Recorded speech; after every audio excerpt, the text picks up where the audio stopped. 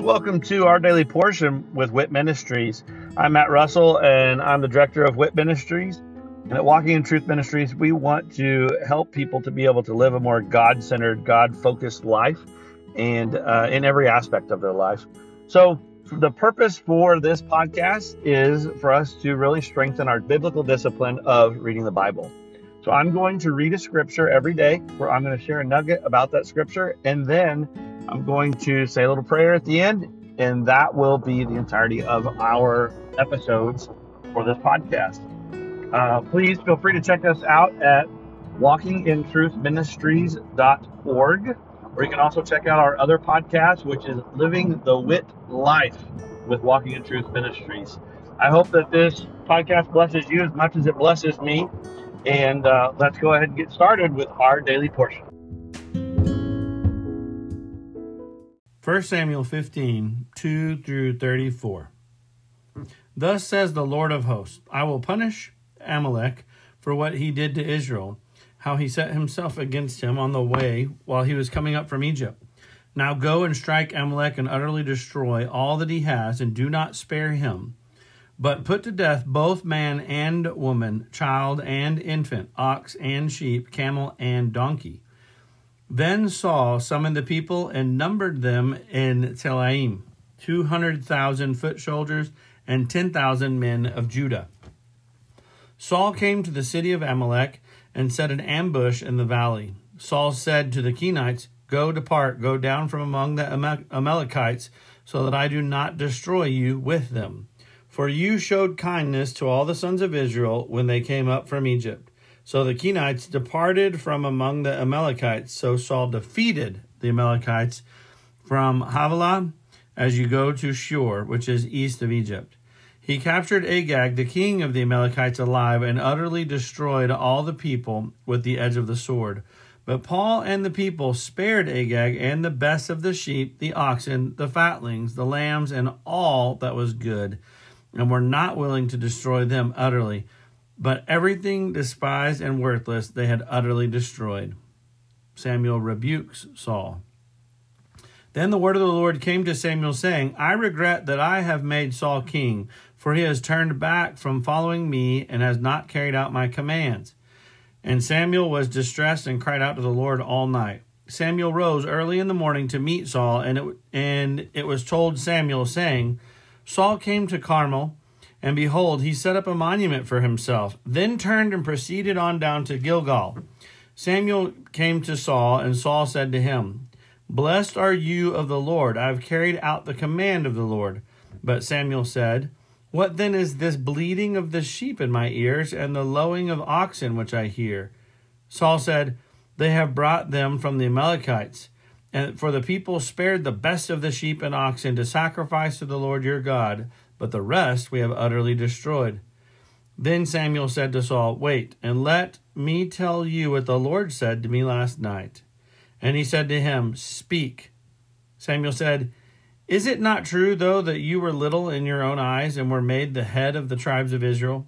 And the Lord anointed you king over Israel? And the Lord sent you on a mission and said, Go and utterly destroy the sinners, the Amalekites, and fight against them until they are exterminated?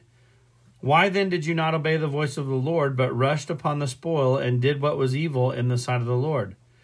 Then Saul said to Samuel, I did obey the voice of the Lord and went on the mission in which the Lord sent me, and have brought back Agag, the king of Amalek, and have utterly destroyed the Amalekites. But the people took some of the spoil, sheep and oxen, the choicest of the things devoted to destruction, to sacrifice to the Lord your God at Gilgal. Samuel said, Has the Lord as much delight in burnt offerings and sacrifices as in obeying the voice of the Lord? Behold, to obey is better than sacrifice, and to heed than the fat of rams. For rebellion is as the sin of divination, and insubordination is as iniquity and idolatry. Because you have rejected the word of the Lord, he has rejected you from being king. Then Saul said to Samuel, I have sinned. I have indeed transgressed the command of the Lord and your words, because I feared the people and listened to their voice. Now, therefore, please pardon my sin and return with me, that I may worship the Lord. But Samuel said to Saul, I will not return with you, for you have rejected the word of the Lord, and the Lord has rejected you from being king over Israel." As Samuel turned to go, Saul seized the edge of his robe and it tore. So Samuel said to him, "The Lord has torn the kingdom of Israel from you today and has given it to your neighbor who is better than you. Also the glory of Israel will not lie or change his mind, for he is not a man that he should change his mind." Then he said, "I have sinned, but please honor me now before the elders of my people and before Israel, and go back with me that I may worship the Lord your God." So Samuel went back following Saul, and Saul worshipped the Lord. Then Samuel said, "Bring me Agag, the king of the Amalekites." And Agag came to him cheerfully. And Agag said, "Surely the bitterness of death is past." But Samuel said, "As your sword has made women childless, so shall your mother be childless among women." And Samuel hewed Agag to pieces before the Lord at Gilgal. Then Samuel went to Ramah, but Saul went up to his house in Gibeah of Saul. Matthew 6:14 through 29. "For if you forgive others for their transgressions, your heavenly Father will also forgive you. But if you do not forgive others, then your Father will not forgive your transgressions." Fasting, the true treasure, wealth, and mammon. "Whenever you fast, do not put on a gloomy face as the hypocrites do, for they neglect their appearance so that they will be noticed by men when they are fasting. Truly I say to you, they have their reward in full. But you, when you fast, anoint your head and wash your face, so that your fasting will not be noticed by men, but by your Father who is in secret. And your Father who sees what is done in secret will reward you.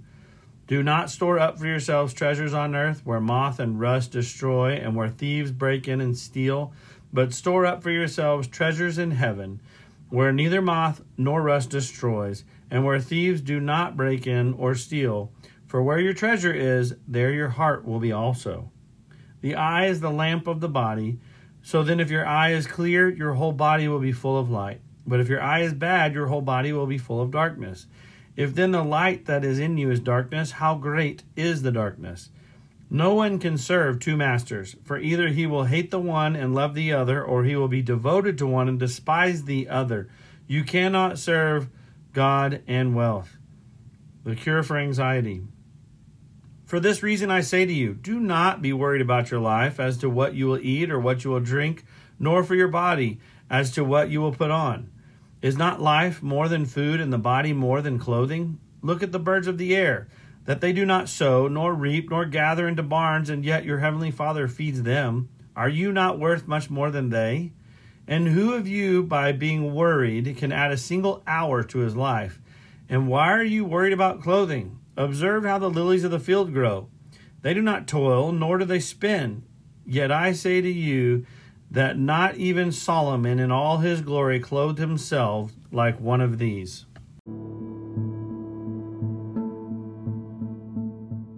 With these scriptures, starting in Matthew, one of the things I want to point out is it says, of course, that you cannot serve both God and, in some translations, it says wealth.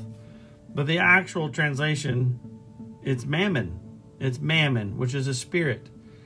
It is a spirit, and that spirit is really, it's a form of idolatry. But it's that spirit of mammon is a wickedness of making self more important.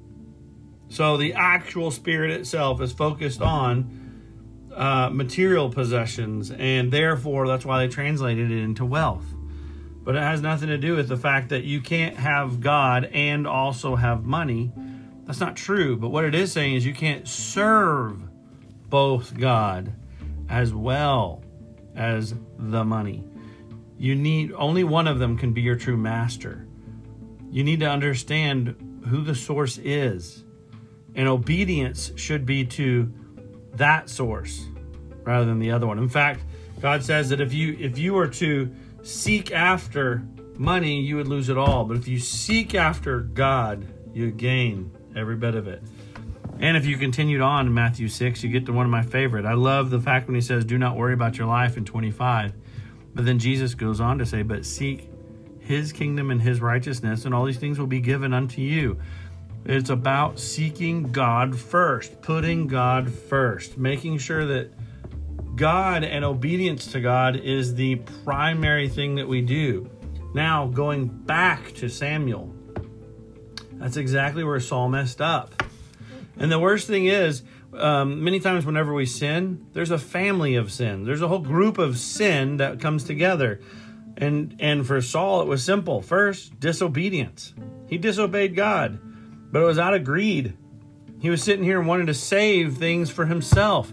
He saved the best of the oxen and the best of the sheep. And then he also saved the life of the king. The king, so that he could have the honor of killing him? That makes no sense. God said to wipe them all out. He didn't say spare any of them. In fact, he said just the opposite. He said, do not spare any of them. But Saul did. And then what happened next? God asked him, or Samuel asked him first, and he immediately blamed the people. He said, it was the people. The people did it. No, Saul, you did it. You did it. You directed the people to do it. Stop blaming other people. And then he's asked again about it, and he again pointed out, well, but I did what I was supposed to do, except I saved the king. So he kind of admitted to that one, because I wanted to save the king as a sacrifice, but the people saved all the other things. They wanted to make a sacrifice too. So he's blaming, but then he's also lying. He's flat out lying. That wasn't what happened. We just read it. Maybe he should have read before he started giving excuses. Sorry, that was a little light relief there and joking. But still, Samuel asked him, he lied. Samuel told him, this is what God said. Please do this. In fact, he didn't even say please, he said do this. And Saul did what he wanted. He was serving mammon rather than serving God. And therefore, he got everything that he was going to have. There was no more riches or no more blessing for him. What he saved was it. But because of his disobedience, he also gets the consequence. And the consequence was, since you disobeyed God and you've turned your back on God, he's pretty much cutting you off as king. And he's turning his back on you. Or said another way, God had his hand of protection over you. God had his hand. He didn't choose you. The people chose you. And he was honoring that and had his hand over you. But as soon as you did something against God and disobeyed God, he removed his hand. So Father, I pray that we can be obedient to you, that we couldn't do things by our own personal desires or by seeking after mammon, that we would do it in pursuit of you, as you are our master, you are our king, you are our creator, and everything that comes to us comes from you. Thank you for those blessings. Allow us to never lose sight of the true source of everything that we have. In Jesus' name, amen.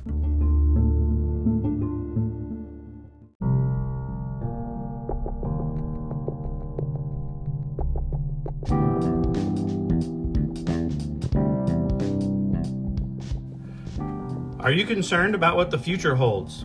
Are you confident that the retirement plans that you have today will still be secure tomorrow? Let us help you by clearing up the uncertainty. This is Matt Russell, the director of WIT Ministries. Many of us at Walking in Truth Ministries are bivocational, working in our ministry as well as in the financial services industry at Win Big Financial Group. We help people to build a tax-free and risk-free retirement. Give me a call at 817-903-2575 to support our ministry and to secure your family's financial future. Again, call today at 817-903-2575. Thank you and God bless.